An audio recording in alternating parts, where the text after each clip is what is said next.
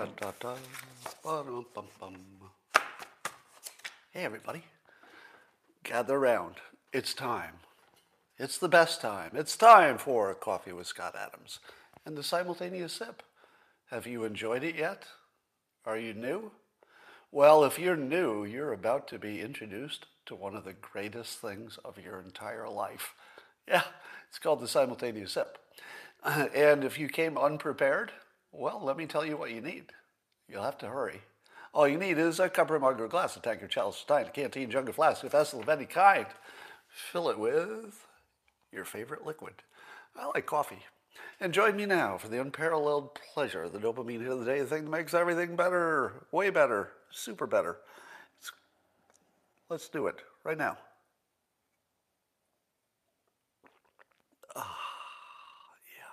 Yeah, that was good. Now, some of you might be concerned if you start the simultaneous sip a little bit late, there is a grace period. Yeah, there's a 10-second grace period. If you get your sip in anywhere in that 10 seconds, simultaneous. All right, the biggest news of the day, by far, is that Milo Yiannopoulos has come out as straight. Well, I'm not making that up. Milo Yiannopoulos just came out as straight.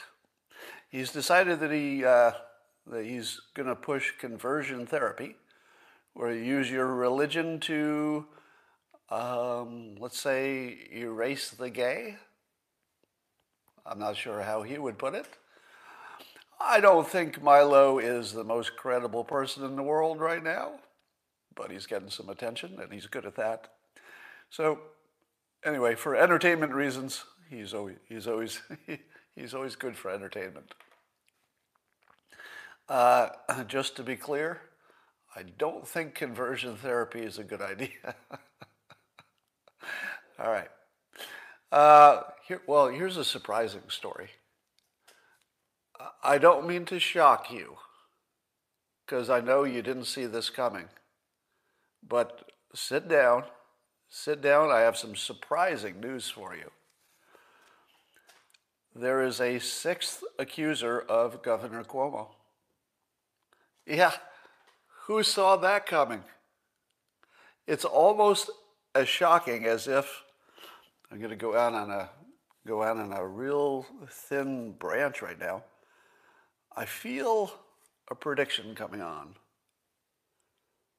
Seventh accuser. Now, I don't want you to think I'm psychic, because I'm not. But I can see the future sometimes.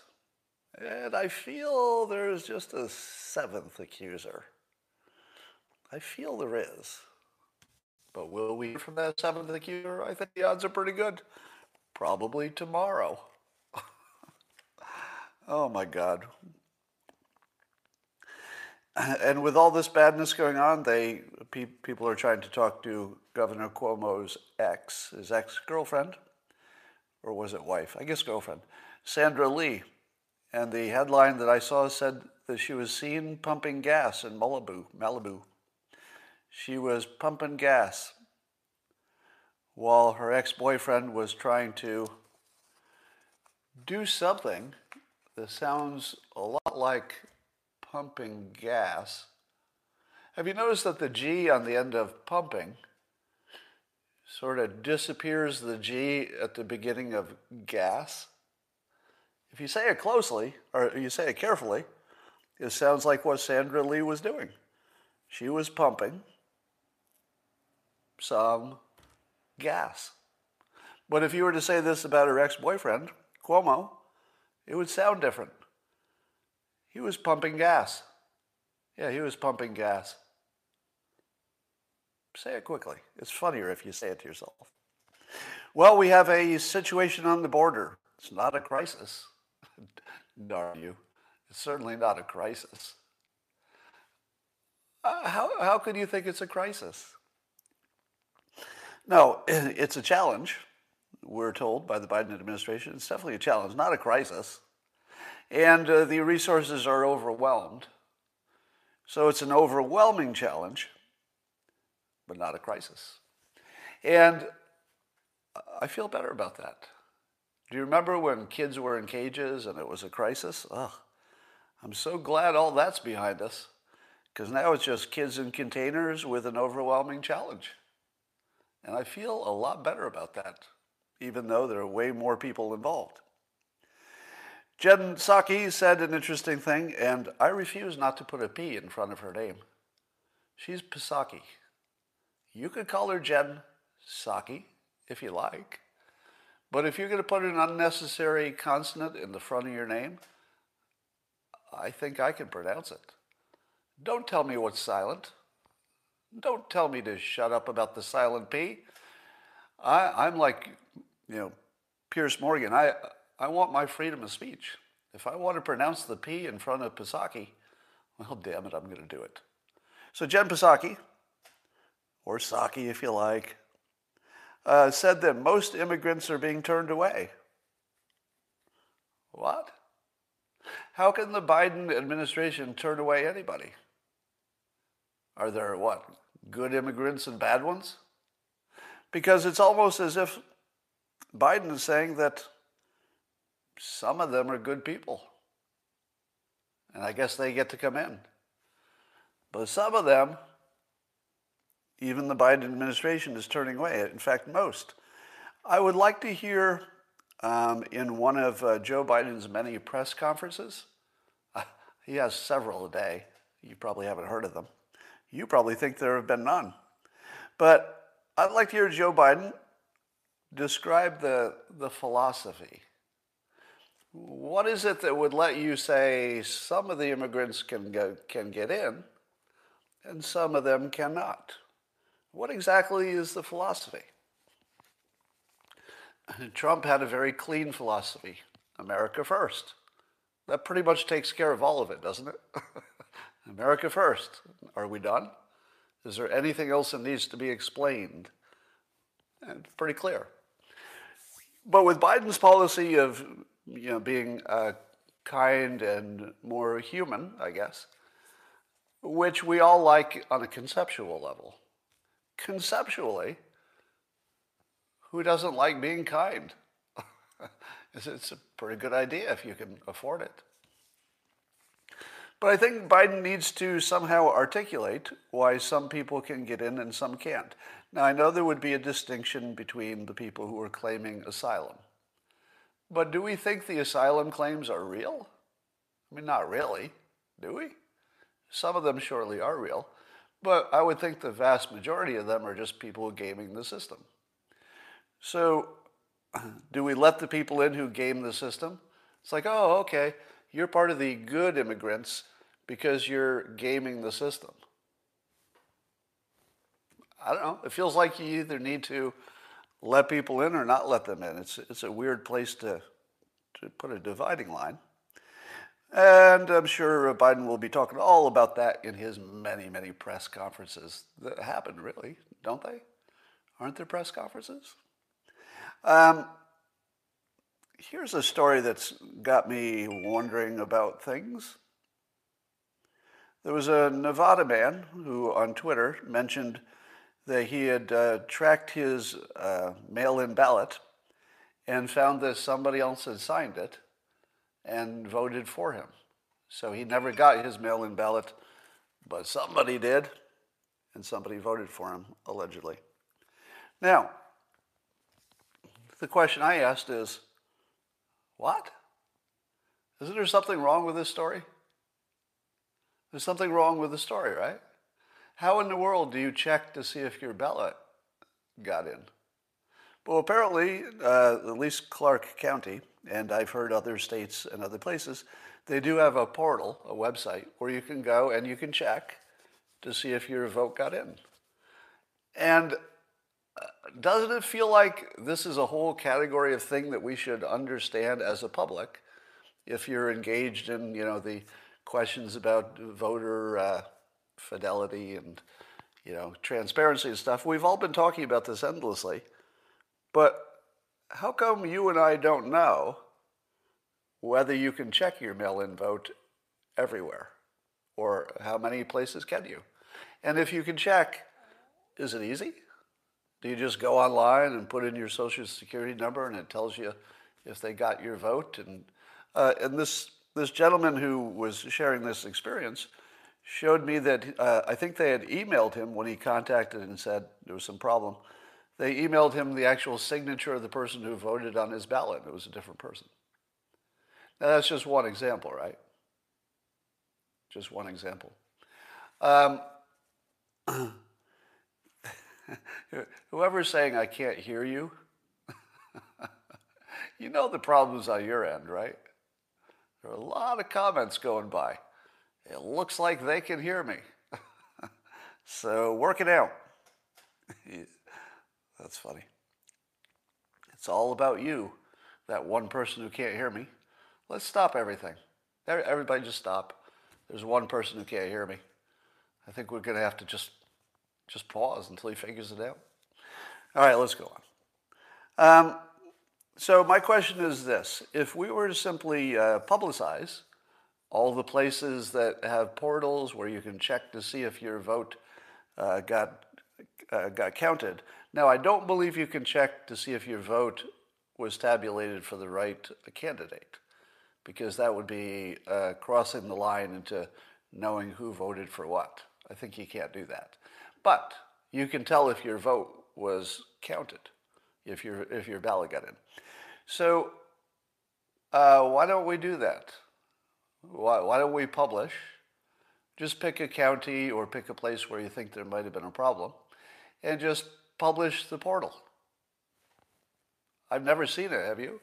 Have you seen any news report? It probably exists, but I haven't seen one where somebody says, hey, by the way, did you know you could check to see if your vote got in? And here's the address. Just click here, put in whatever, probably Social Security number, I'm just guessing, and you could see if your vote got counted.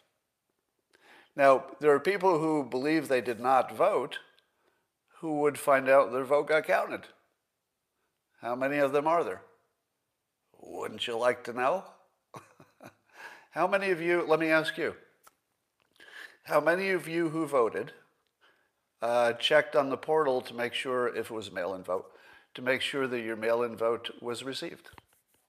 Somebody says it's not Social Security number. Might be address or name or something. I'm seeing lots of yeses. Oh, a number of you did. Sure did. Oh, wow, I'm quite surprised. How many of you who checked found out that somebody voted who wasn't you? So, just so we don't get confused in the comments. So stop answering all prior questions. We'll give it a moment. Forget answering all prior questions. The only question is, if you checked, did you find that somebody voted and it wasn't you? Is there anybody else who found a problem when they checked? So far, I'm only seeing that people had no problem. They checked and their vote was there. Yeah, received is not the same as counted, but at least we could find out if it got received. Somebody says a driver's license is required. Maybe. A lot of people did check. I'm surprised. I'm actually impressed. All right. Well, I can't tell from your answers if anybody found any problems. But certainly, wouldn't that make you feel more comfortable if a lot of people checked and there were no problems? I would like to know that. Speaking of voting irregularities, which I must tell you, no court, have I mentioned that no court has found any proof of widespread voter fraud. We all understand that, right? No court in the land has found widespread voter fraud proof. Now, they haven't looked for it, which seems important, but I will get banned from social media if I don't tell you that they haven't found it. They also haven't looked for it, which could be a big reason they haven't found it, right? But early on in the process, when people were questioning the election, I told you that I was aware of some stronger evidence that had not come out yet. Apparently, it still hasn't come out. But Matt Braynard, who probably is the most credible among the people looking into this stuff, says that he got delayed a little bit, but he's got a report coming out about Nevada in which he claims by tweet, we haven't seen it yet, just a claim. So don't kick me off of social media because I'm not claiming this. Not me. I'm just saying somebody did. That his report on Nevada will show that there are more fraudulent votes than the margin of victory. Now, that doesn't mean the election was rigged, but this is the claim. Now, people have been mocking me for months, saying, may I do an impression of my critics? I'd like to do a dead-on impression of all of my critics. Oh, Scott, where's that good evidence you said was coming? Where's all that good evidence? I think that was a pretty good impression. And my answer has been, hold. It is so hard to have any kind of self-control in this world, talking about politics. And do you know how much self-control it takes for me to just say, yeah, no court, not a single court has found proof of any widespread fraud. And I'll just keep repeating that.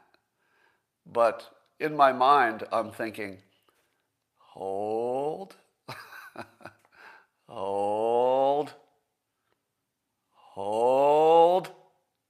And this is what I'm waiting for. So I've been waiting for the Matt Braynard stuff. Now, if the Matt Braynard stuff produces nothing credible, then I will say in public that I was misled.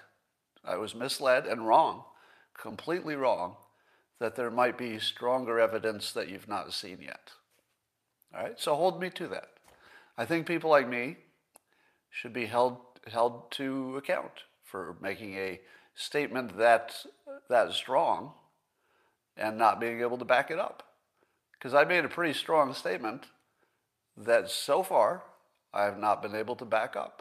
And and I'll just to make it as definitive as possible, if the Matt Braynard stuff doesn't produce anything that looks credible to you, then I'll just say, okay, I guess I was completely wrong. That there wasn't anything that I saw that you hadn't seen yet that would make me think there was something there. So we'll wait for that. But if I'm wrong, I'm wrong, and I'll step up to that. Here's an interesting story. Lindsey Graham is calling part of the COVID relief package reparations, because part of it allows that black farmers can get up to 120% of their loan forgiven. Who made that 120%? That was a pretty bold. Whoever came up with 120% instead of all your debt is forgiven. I mean, I get why they're doing it, to create a little stimulus and help people get back on their feet. But it was an interesting way to do it. So somebody got away with something there. So Lindsey Graham calls it reparations, which of course is provocative. But let me ask you this. Have you seen anybody who favors the bill and favors that part of the bill explain it? Has anybody been on TV to explain why they favor this specific part of the bill? Have you seen that? I haven't seen it. Shouldn't we be asking somebody who voted for it or who favored it or who put it in there to just give us their argument? And I would like them to give us an argument in a way that didn't sound racist. Because maybe they could do it. Maybe they could do it. But if what happened is they snuck some reparations in there without calling it reparations, it would feel a little bit dishonest, wouldn't it? Because I'm not even engaging with the question of whether reparations are, should or should not be paid. That's an argument that can be had, and I've been actually quite, let's say, I've been open to that argument far more so than I imagine some of my audience. But if you sneak it in, and you hide it and you don't call it what it is, that's a different problem. To me, it just looks like racism. I don't see how you could call it anything else. Now, you could say it is racism, but it's reparations, and so it's adjusting for a past wrong, and so therefore it's the good kind of racism.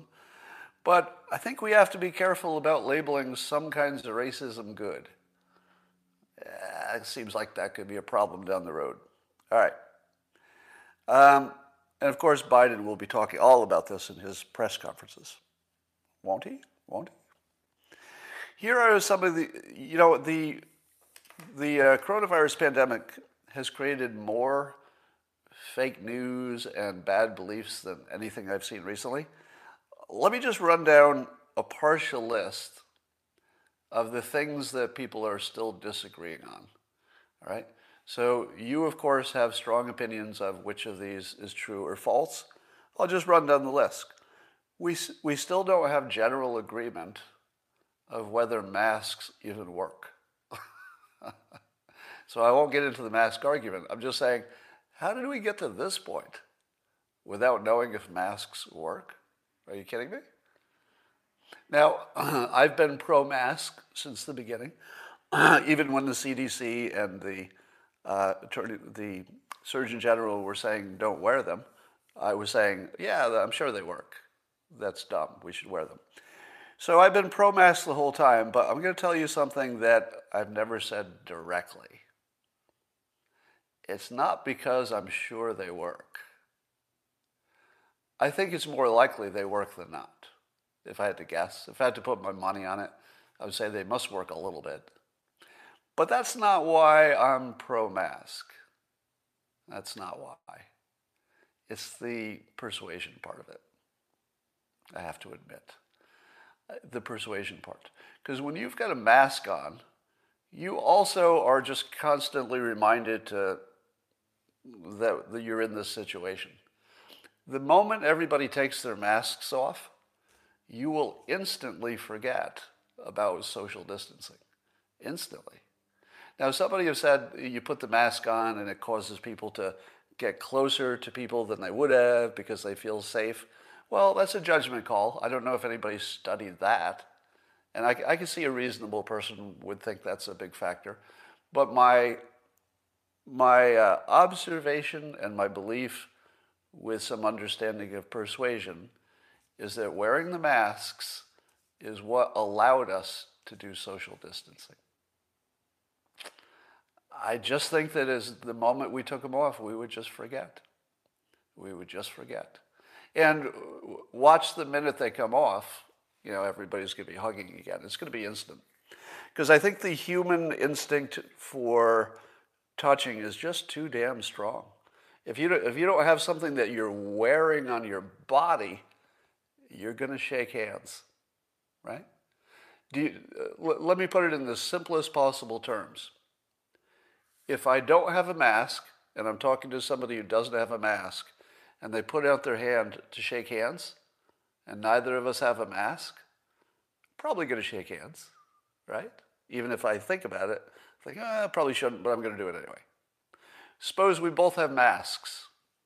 We both have masks, somebody puts out their hand. That's happened, right? You've probably been in that situation. And what do? I say, social distancing. And everybody goes, oh, okay. Immediately. Having the mask on allows me to turn down the handshake. You get that, right?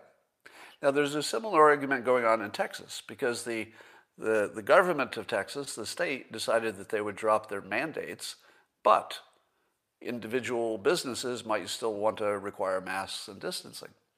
So now the pressure is on the individual company. They've got to enforce this thing. They don't have cover from the state anymore. That could make a difference. So we'll see. We'll just keep an eye on that. I think Texas did the right thing. In my opinion, the pandemic is over. Plenty of people will still die. That's a tragedy. But I think the pandemic is over. Because at this point, we know if you're under 40 and you don't have a high BMI, your risk is now not much bigger than just the risk of life, just getting hit by a car and stuff. So I feel for people under 40 who have good health and low BMI, especially. It's kind of over. We're still going to go through the formality of it and to mop things up, but the hard part's over. Here's some more resilient myths. It was just the flu, that there was no pandemic at all. It was just the flu. And again, I'm not giving you an opinion of which is true and not. It's just a miracle, or just remarkable, I guess, that there are so many things we still don't agree on as people. We don't agree that the lockdowns worked. Probably will never agree on that. I think they didn't. I think my personal guess is that it did make sense to stop the mass gatherings. Probably never made sense to close schools. Probably never made sense, at least maybe in the beginning when we didn't know much. It probably never made sense once we knew a little bit to stop retail stores, right? Now, how about gyms? That's sort of an edge case. I suppose you could say people would just, they could not go if they're worried. But at this point, it does look like the lockdowns were a little too aggressive. That seems clear. We don't agree whether Sweden was a success story or not. We don't agree on hydroxychloroquine still. I don't think it's anything at this point. I thought it had some potential in the beginning, but at this point,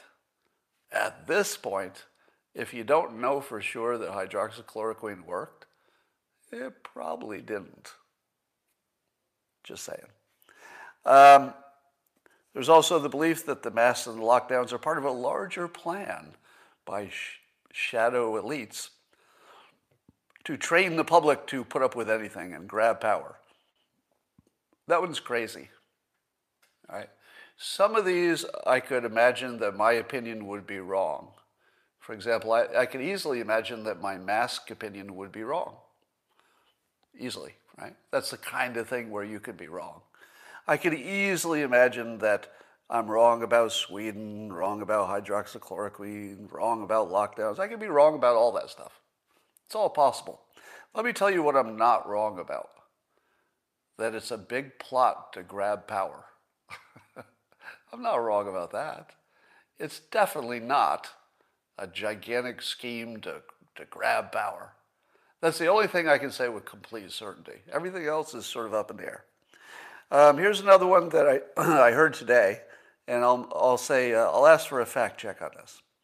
So one of the beliefs is that hospitals are over-counting COVID because they get reimbursed more for treating COVID people.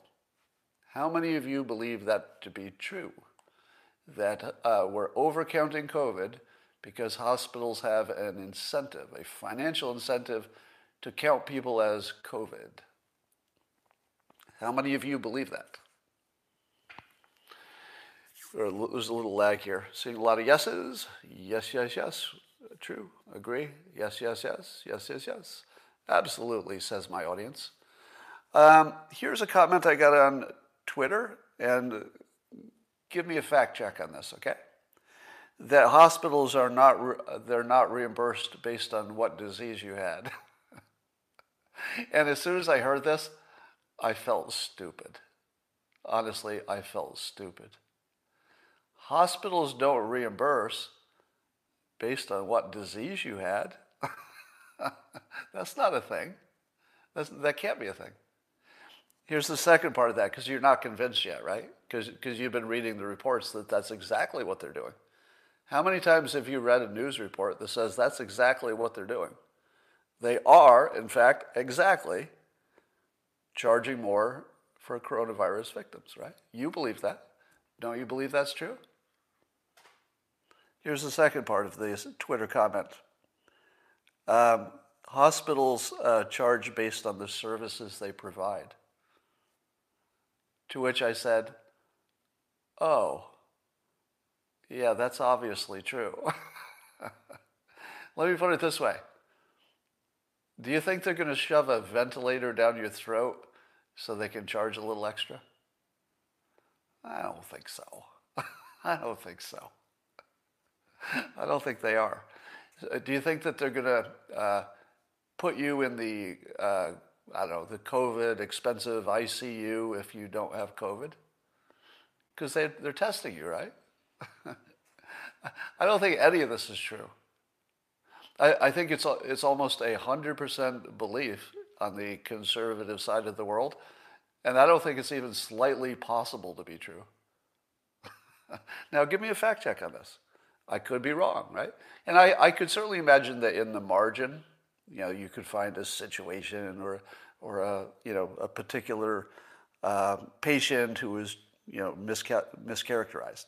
I'm sure that's true on individual cases, but as a widespread phenomenon, no.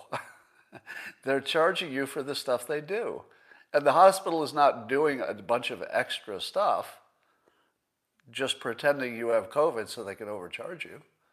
That's not happening.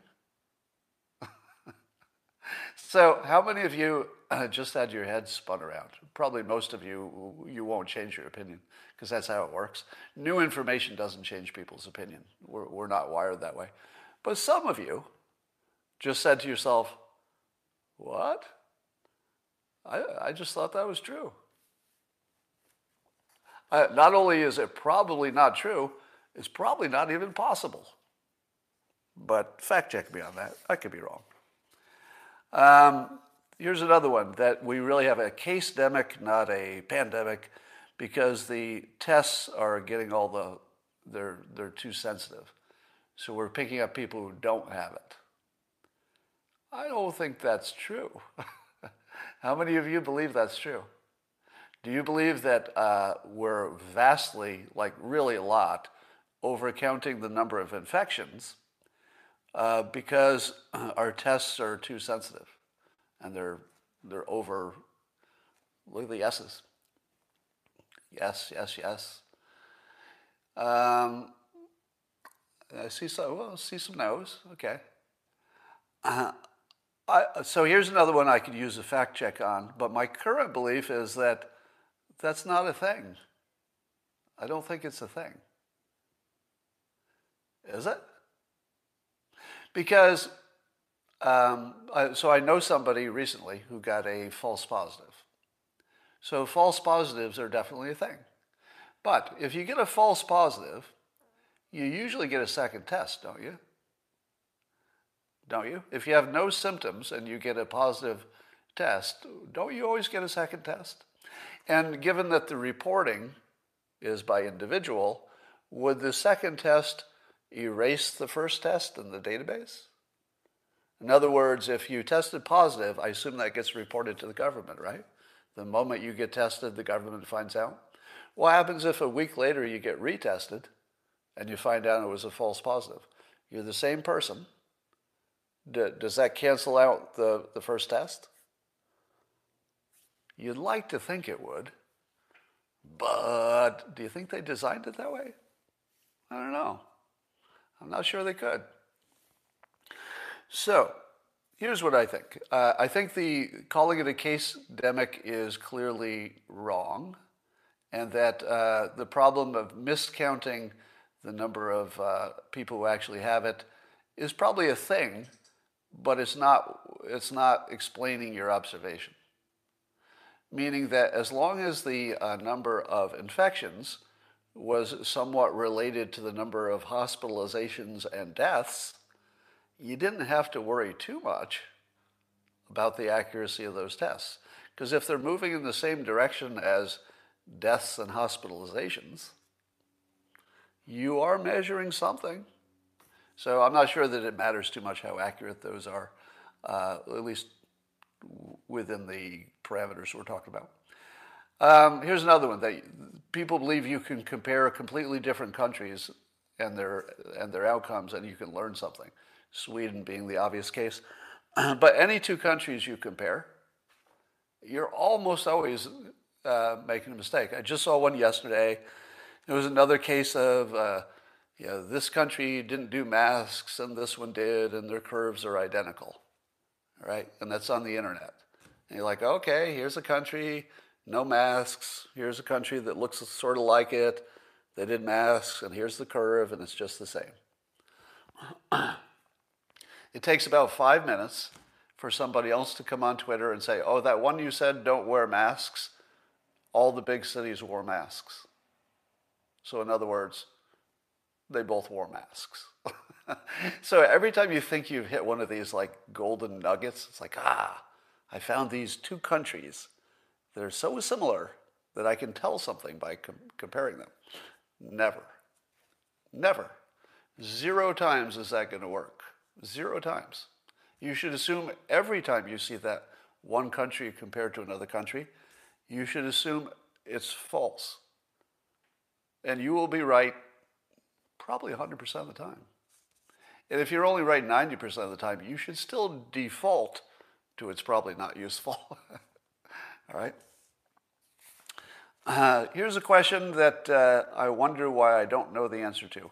Why don't we know more about therapeutics? And I was suggesting that this could be studied fairly quickly, and you do it like this.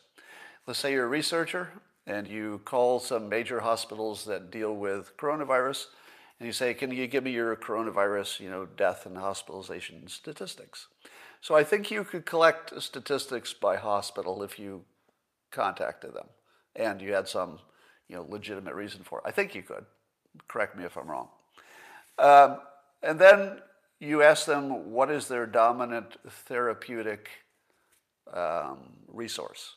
Like what's the thing they're using and what date did they change from, let's say, one set of recommendations to a new one?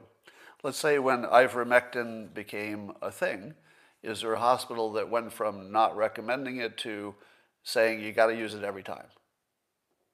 And then you take those, now if you were going to compare 2 hospitals, how useful would that be? 0. I just told you, comparing any 2 countries is worthless. Comparing any 2 hospitals, worthless, because there are too many other variables. But suppose you got a bunch of hospitals, and you got enough of them so that whatever other differences might be canceling out, and you say, look, all the ones that did ivermectin had great results, all the ones who used something else had less results, and that still won't tell you for sure, because there's still too many variables. But it would get you a little closer, right? You'd be maybe crawling toward the truth if you had enough confirmation. And I'm just wondering why I don't see anybody trying to get more information on therapeutics. Because when we keep talking about this amazing drop-off that was unexplained somewhat after the holidays, and of course, smart people said, it's just the holidays. We just stopped traveling and now the curve is going down. But at about the same time, weren't we hearing a lot about therapeutics? Wasn't there a lot of news about therapeutics in the pre-holiday through today? So I would imagine that the techniques the hospitals and doctors are using changed quite a bit. Wouldn't you assume that let's say the weight, if not the specifics, but at least the weight of what was diagnosed or prescribed therapeutically, don't you think that looks completely different in February or March to what it did in, say, November? Do you think that on average the doctors are prescribing pretty much the same stuff therapeutically? I don't know. But I feel like this is a giant thing that we should understand better. And it's studyable. It might be hard, but I think you could tease it out. Do we have enough data now to know that in hindsight, and I don't blame anybody for not knowing this earlier, all right? I'll say again that I don't hold our leaders fully responsible for their mistakes because they were all following expert advice and nobody knew what to do. So I'm very soft on leadership mistakes during the pandemic because it was fog of war. Some people guessed right, some people didn't. The only obvious mistake, or maybe there are a few obvious mistakes, but one obvious mistake would be Great Britain not doing any kind of control. And then, of course, they had to back up and put some controls on. But do we know now that we have the benefit of more information, don't we know that the way we should have handled this is to say that everybody who's under 40 and had a healthy BMI and no major comorbidities, that they shouldn't have had any restrictions at all. Do we know that yet? Or if we don't know that, let's say under 40 was healthy if you're thin and no comorbidities, do we know enough to know that under 30 would have been better? Because remember, we have to go all in on the costs and the benefits, because you're talking about everything from suicide to economic hardship and the ripple effect through time. You know, maybe 1 million people will die from the lockdown itself, some are saying, long term. But at this point, don't we know for sure that we played it wrong? Again, I'm not blaming anybody, we didn't know. But I think we could have kept the over 40s home and the overweights home and just plugged along. I think we could have. And what would have happened, here's my second question, it's related. Let's say everybody under 40, just hypothetically, just say everyone under 40 got infected because they didn't do any social distancing and the coronavirus is really sticky, so they just all got it. How much of an extra risk does that put on the people who had to stay home? Well, some. But do you get the same amount of super spreading from a thin person as you do from somebody who is overweight? Why don't you know that? Because you know there are such things as super spreaders, right? Some people are responsible for most of the spread. It might be a 80-20 kind of situation, just roughly speaking, where 20% of the spreaders are doing 80% of the spreading. Are those super spreaders, are they all over the weight spectrum? Could you be a super spreader and weigh 120 pounds? Because you're not putting out much air and you didn't have as much of an infection. Now, I'm sure there are some thin super spreaders, but everything we're doing is statistical, right? It's all a matter of risk. If you had stayed away from only overweight people, would you have also stayed away from almost all of the super spreaders? Now, of course, you can't make any policy about overweight because who's to say who's overweight, right? And people wouldn't abide by it, and it would be discriminatory, and it would be fat shaming, and it would be everything bad. I mean, look what happened to Chinese American citizens when China got blamed for the coronavirus, right? So it's dangerous stuff. I don't know if you could make a policy about weight because it would tear the country apart. But just statistically, we might know by now that that would have been the way to play it. I don't know.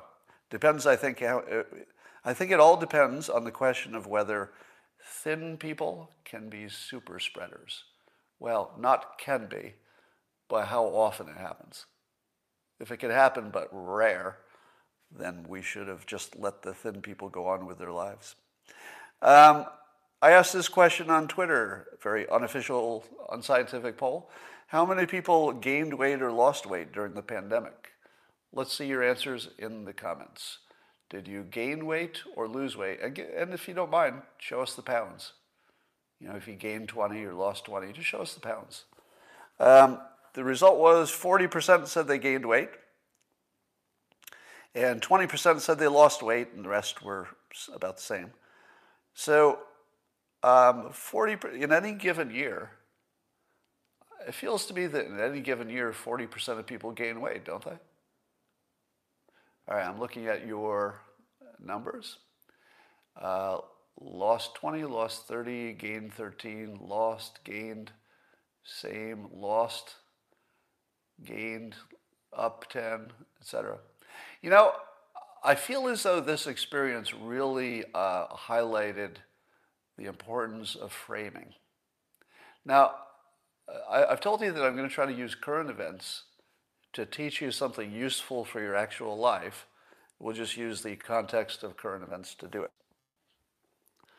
Do you think it's because of the topic or the technology? It wasn't my Wi-Fi, because I've got two devices running on the same Wi-Fi. Okay, it looks like we're back. All right, looks like we're back. All right, so I was saying that I'm going to try to teach you something useful for your real life based on current events. So it won't be just talking about the news. Try to make it useful. And here's a framing that I think made a big difference. In the beginning of the pandemic, when it was clear that we would spend some amount of time not being able to do our normal lives, I told you that you should see it as an opportunity. Because there might be never another time in your life where you would have, we thought weeks in the beginning, but it turned into months, you would never have this opportunity to work on whatever your side project is or to get in shape. And that rather than seeing the pandemic as nothing but a problem, you should see that it opened up some opportunities that you would never have any other way, which is the ability to maybe work out more, spend time with your family, do whatever you want, learn language, develop a thing. And when I'm watching the comments go by, I wonder if the mental framing that people brought to this determined whether you lost 40 pounds, as a lot of people did, or whether you just had a bad year. I look at it myself. I think I started 2 businesses, and I doubled down on my weight training, got a little extra going here on the muscles. And I looked at it as a once-in-a-lifetime opportunity to do the things I could never otherwise have done. I will bet you that the people who simply said, and it's just a point of view, hey, opportunity, I'll bet you they're the ones who lost weight. I'll bet you. And if you don't think that simply changing your frame or your filter on life, if you don't think that just reframing things can change your actual life, this is a really good example. Now, I can't prove it because I don't have the data to do that, but I would really, really strongly suspect that the people who framed their impression of the situation as an opportunity actually came out ahead. Probably did. And if you thought it was nothing but a problem and you just had to wait it out, that's probably what happened with you. So,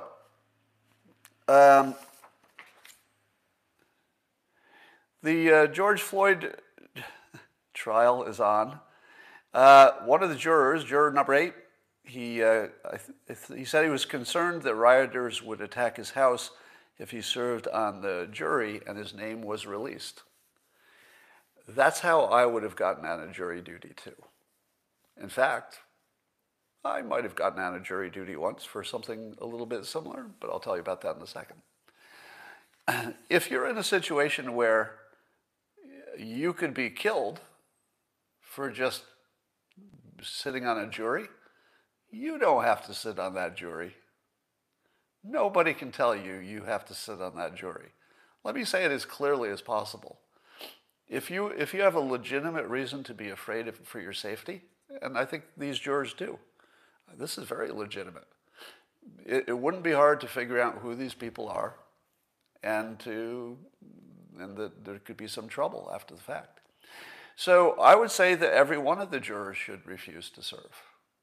They should all refuse, and the trial should just get moved to some place where they're not worried so much about it. So that was a smart juror because he said something that was honest. It was true. It is what the court wants to hear. They want to know what's honest and true. And props. I would say this was exactly the way to handle it. All right, I'm going to take an aside and tell you about a little experience I had at jury duty. Now, first of all, I have served jury duty, and I believe that you all should. In my opinion, everyone in the country should serve jury duty, at least once, because your sense of buying into the system is really enhanced by sitting through the whole process. Your sort of faith in the system is restored, believe it or not. It actually restores your faith in the system. And part of it is that you see so many people who are unambiguously serious about getting the right answer, right? Everybody there, I mean, the defense attorney wants, they're obviously advocates, but everybody involved, from the citizens, the judge, the people working in the court, They actually legitimately just want to get the right answer. Just want to do what's good for the country. And when you get immersed in that, it does change you. So I highly recommend it. If you spent your whole life trying to avoid jury duty, just go once. Go once at least. You gotta feel it. You have to breathe it to like really, really buy into it. Here's how I got on a jury duty once. The trial was about a armed person with a gun and a meth lab. So it was a dangerous repeat criminal. Somehow we knew it was a third offense. I don't know if we were supposed to know that. But would have gone to jail forever and blah, blah, blah, and guns were involved, and it's a violent kind of a person. Now, I was already famous by then.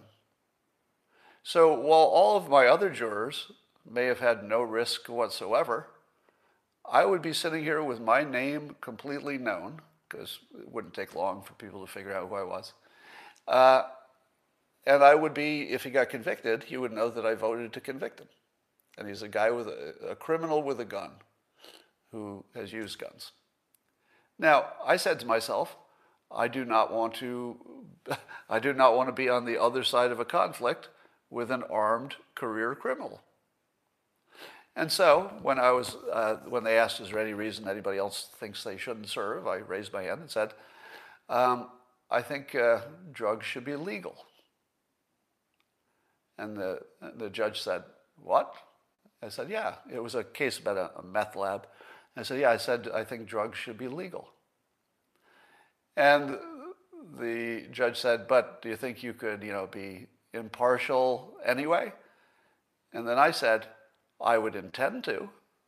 As a citizen, I would certainly intend to look at only the facts and the law, but it doesn't work that way.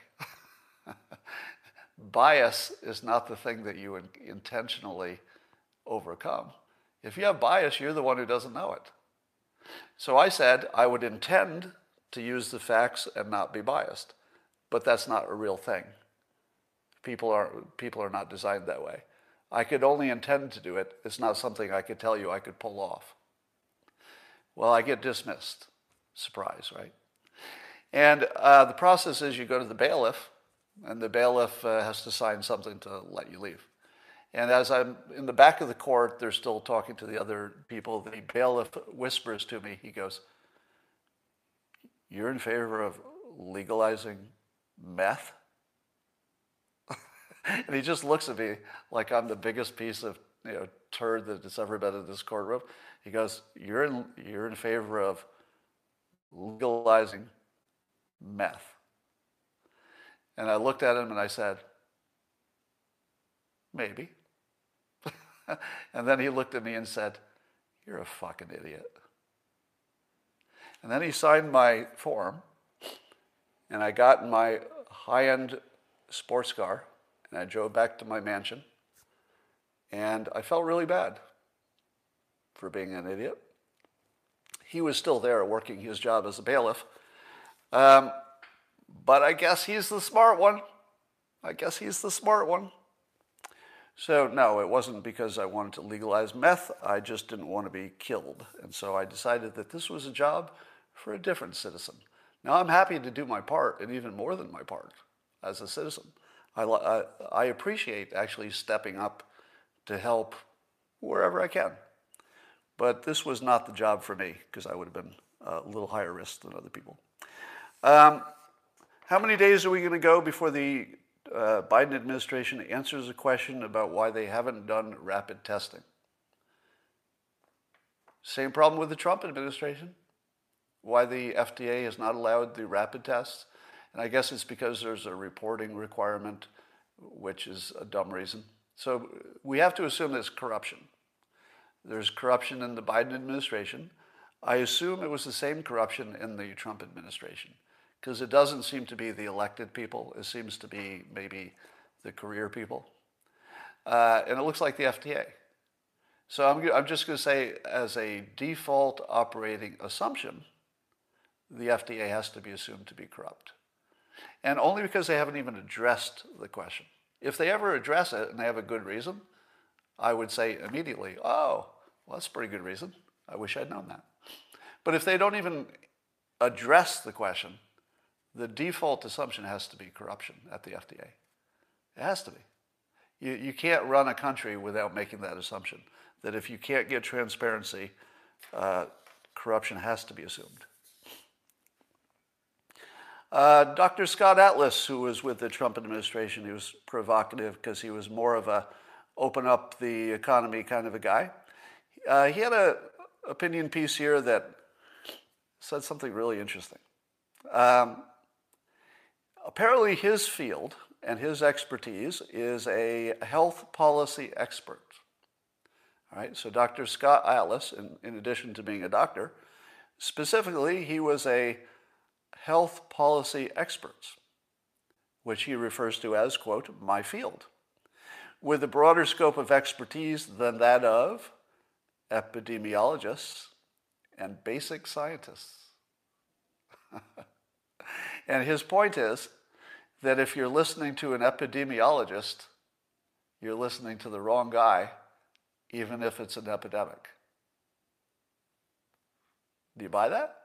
Because the epidemiologist only knows, his well of information, whereas somebody like Dr. Scott Atlas has a specific expertise in incorporating everybody's well and making a decision that looks at all the costs and benefits, which would include everything from the suicides from the lockdowns to the economic stuff rippling forward, etc. What do you think of his argument? Is that a good argument? That the generalist would be the better person to make the decision than the specialist. Because we just spent a year mocking people who would not believe the specialists, didn't we? Didn't we just spend a year telling each other we're fucking idiots if we don't listen to the specialists? And then he comes along, he says, do you know there's another specialty, which is the person who can evaluate the specialists? And that's him. He's looking smarter every day, isn't he? And so I ask you this. Suppose there was a question in which Bill Gates and doctors, or let's say a doctor, we'll pick a doctor, disagreed.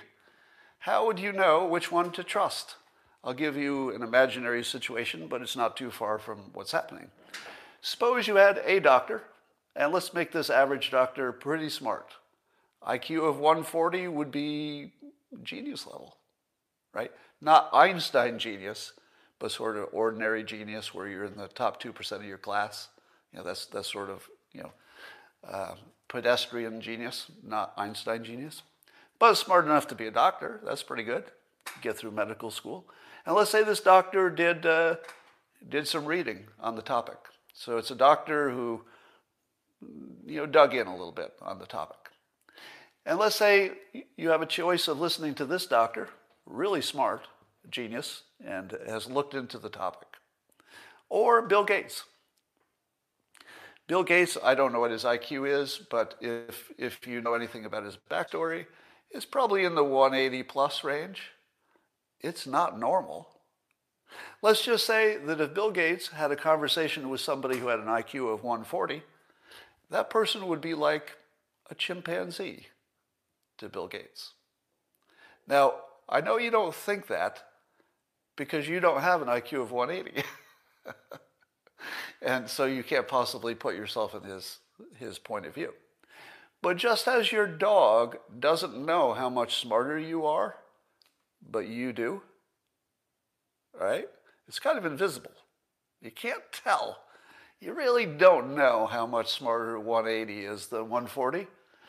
But let me tell you, it's almost a different species. All right? It's a big difference. Now, let's say that Bill Gates decided to do a deep dive and he talked to lots of doctors. He talked to this doctor, he talked to other doctors, he read some papers, he did some analysis, etc. And let's say they came to different conclusions about what's the best thing to do. Which one of those would you believe? Well, okay, I'm not done yet. First, you're going to say to me, oh, Scott, a doctor is dedicating his life to helping patients. You can trust a doctor.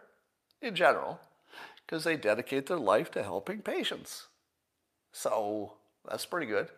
As opposed to Bill Gates, who's a robber baron, who's dedicating his life to taking over the world, possibly taking all of your money, maybe enslaving you, possibly putting a chip in your body to control you forever like a robot. Did I forget to mention that stuff? Well, here's the thing. Bill Gates walked away from the most profitable thing you could ever imagine, which is running Microsoft.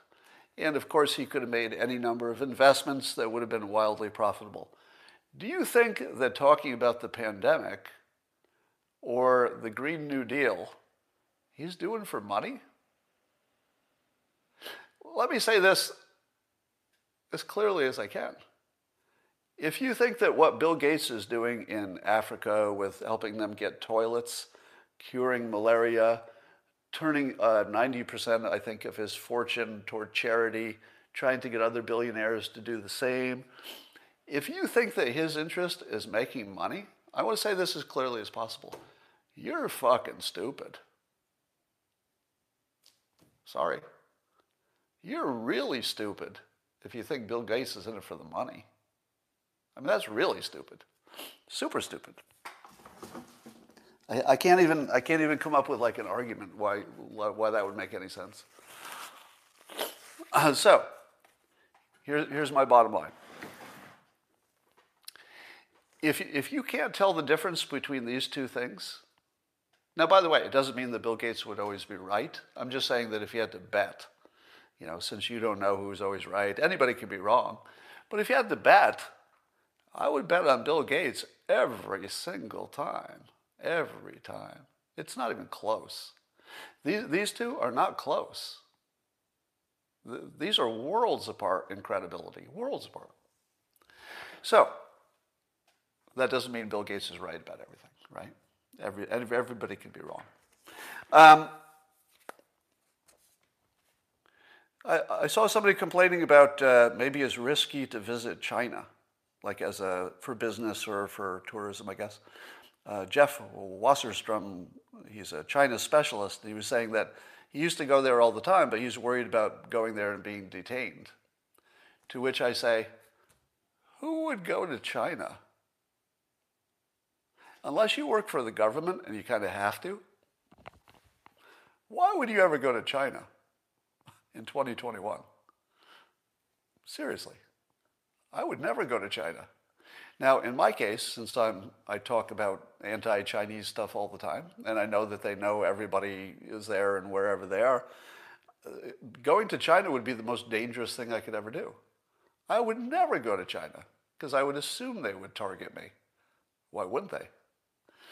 So, but more generally, I am more prominent maybe because I talk about China in public. But why would any of you ever go to China for anything? I mean, rethink that. China is planning, of course, to be technologically dominant and try to develop a whole new technology that competes with the United States technology, and so that they can control smaller countries in the future, et cetera, through their technology. And here's the question I ask. Why isn't China already technologically dominant? What is it about the United States that allows us to be so inventive successfully for everything from, cars and smartphones and computers and aircraft? And it feels like America invents all the big commercial stuff. Now, we have lost control of the chip business. Apparently, Asia just owns microchips, and if we don't get that back, we're in real trouble in the long run. But I guess I'm curious why China hasn't already dominated. Is it just that our system is better? Is that it? Is it just that we have better ways to get capital and there's less corruption or something? Is that what's happening? So I guess I don't fully understand why we've had this long a dominance for so long in the first place. Oh, and of course the big story is Harry and Meghan. We must talk about them. So Piers Morgan, he quit because everybody got mad because he didn't believe Meghan Markle, Apparently, he once had a lunch date with her that didn't go well. She ghosted him, it's reported. And so maybe he had some personal feelings about her. But I would like to point out the following thing. I believe that Harry, who looks like a good person, wouldn't you say? Doesn't Harry look like sort of a good soul? Like you'd want to know him. He'd be kind of a cool dude to hang out with. Everybody says so. I think Harry's a good person. There's something he may not know, though. You can't really make a woman happy. It looks like he's trying really hard to make his wife happy. Now, I think he has to try, but he's still at that age where he thinks it's possible. I've never seen it done, have you? Have you ever seen a man make a woman happy? That's not a thing. The best you can do is, you can give people what they ask for. You can give people, what they want. But I've never seen anybody make anybody else happy. Have you? Let me ask you. Have any of you made your wife happier than she was when you met her? If you ask them, they say, well, I'm happy I have a family, or I'm happy I'm married, I'm happy we got married. So people would answer that. But if you had like a happiness meter, you could just put it on people and measure their happiness. Do you think that your spouse is happier in general than when you met them? It's not a thing. People's happiness pretty much just stays the same. And when I was younger, when I was Harry's age, I didn't know that. I didn't know that. And I believed that if I met a woman who had a specific set of complaints, and I could solve those specific set of complaints, I would turn somebody from unhappy into happy. That makes sense, right? Somebody's unhappy because of a specific problem. You solve it. Now they're happy, right? Nope. Not in the history of humankind has that ever happened once. Not once. Not once. People will be glad their problems are solved. You should definitely solve problems. But it won't make them go from unhappy to happy. So when you see people were teasing Meghan Markle for being a princess, she's a wealthy princess actress talking to Oprah, and she's got complaints. And people are saying, you have the smallest problems I've ever seen, and you're pretty unhappy. And here's where we learn that it doesn't matter what is happening in Meghan Markle's life. She will be exactly this person in every scenario. Has nothing to do with the royal family. They just happen to be the ones in the barrel this time, right? So poor Harry, he's on the treadmill trying to make Meghan Markle happy. He just doesn't know it's not a thing. It's just not a thing. I can't decide if I'm happy that Piers Morgan quit over having his opinion so attacked. Because it isn't an opinion show, right? Wasn't he giving an opinion on a show about opinions? So kind of weird that it led to this, unless they all always agreed with each other until this point. But I don't mind that he's making a statement about this, and I think he's entitled to his opinion. Here's a question for you. I think there's a new form of racism. And I want to run this by you and see if any of you have encountered this. I had a situation recently in which I could hire somebody to do a job temporarily. And because of the unique nature of this, I knew that I could pick somebody who was either black or non-black, right? So you don't need to know the details. Just know that there was a job and I had a choice. And I could either probably hire somebody black or probably hire somebody who wasn't. Now, if I'm judging my own racism, I'm indifferent, right? So I don't have a personal preference. I had no reason to think there was any difference in any of the people. So on that level, how do I feel about it? No difference. But we just went through the age of Trump, and I ask you this question. What should I assume about the general sentiment of the average black citizen in the United States in the year 2021 about me? Forget about my opinion about them, which is just fine. Is it fair to assume, statistically speaking, all things being equal, is it fair to assume that if I'm working with a black citizen of the United States and they come to understand who I am and that I said good things about Trump, is that a problem?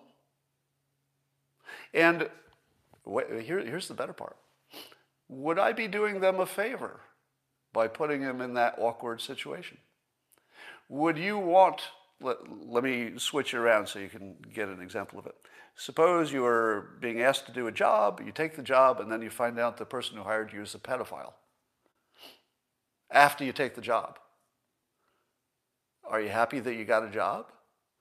Or are you unhappy that you accidentally ended up working for a monster? All right? So same situation.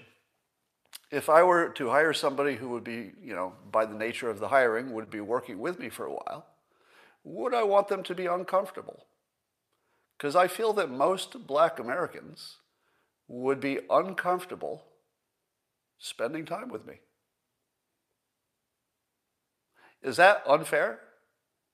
And have we created a whole new type of discrimination that didn't even exist 2 years ago?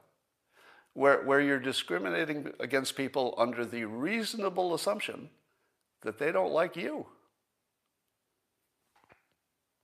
And is that unfair to do somebody a favor by not exposing them to you? It's a little confusing, isn't it? Because I can't quite wrap my head around if this is a new form of racism and I'm participating in it, which would be horrible, or if it's just a bad thing that happened. I don't know.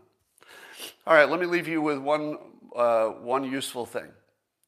The first politician who can consistently and clearly articulate the argument on the opposing side will become president in a landslide. We've never had one.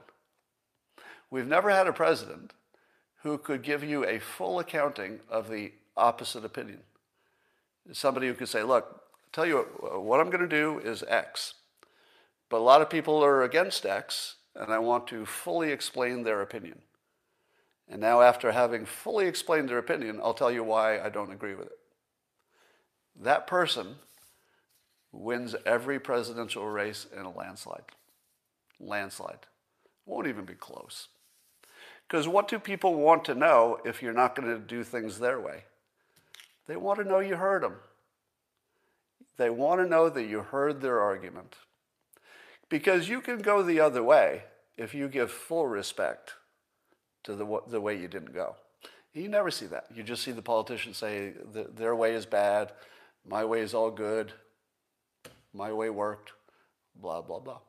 Somebody said Bill Clinton, and I think that's actually, you might be onto that. Right. I think Bill Clinton came close. He came the closest to somebody who could give respect to the other opinion. You're right. And how did Bill Clinton win re-election? Landslide. Landslide. So I think that proves the point. But imagine you could take that to the extreme. The first person who does that, take somebody like I'll just pick a name, Matt Gaetz. So if you don't know, Matt Gaetz was a champion debater in high school, I think, or college, I can't remember. But he has a background as like a state champion debater. And when you see him debate, you see that debate talent come out. But debate is still advocacy. It's still trying to be on one side. It's not really trying to represent the other side.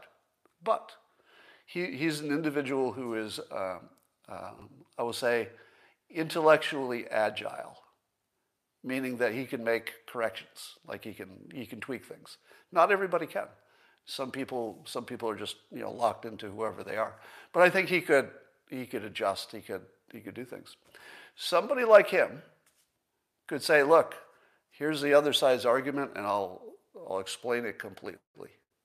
Now I'll tell you why we want to go the other way. Landslide. Yeah. And it's weird that nobody's tried it, right?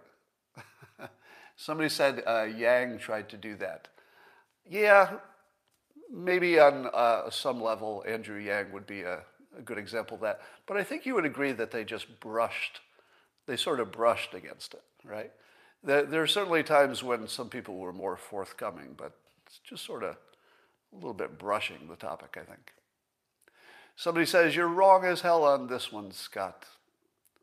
I'm wrong that somebody who explained the other side's argument would not win in a landslide. Well, I think that you have to account for skill. If you took an average person with not much skill, that might be a way to end your career because you gave too much attention to the other side. But if you were good at it, and maybe I should have said this more clearly, if you were a trained persuader, telling the other side's full story won't hurt you at all, not even a little bit. If you're bad at it, telling the other side's argument just puts it out there, and then it competes with your argument. That's not good. But if you're a trained persuader, you can pull that off, and it's a dunk. I've said before that except for my shady personal personality, I could become president easily. I would just do that. And I would just tell them what system I would use to give you transparency. I could easily become president if I were a different person. But I'm just saying my skill set would make me president easily if I were starting with a different person. I'd have to be taller, have hair, maybe have voted recently, something like that. That would help too. All right. That's somebody says voters don't care about that. You don't have to get many to care about it. You only have to keep some people who might have gone either way to feel that you're the most transparent of the options. So you're only looking at that 2% slice of people who can be moved, and that's all it takes for a landslide. And that's all for now, and I'll talk to you later. Yes, I would need more hair to become president. Am I the puppet master? How would you know? Somebody says, Bill Gates is a college dropout who bought DOS. Well, if you think that Bill Gates became the richest person in the country because he got lucky, you really need to examine that. All right. That's all for now, everybody. I'll talk to you later.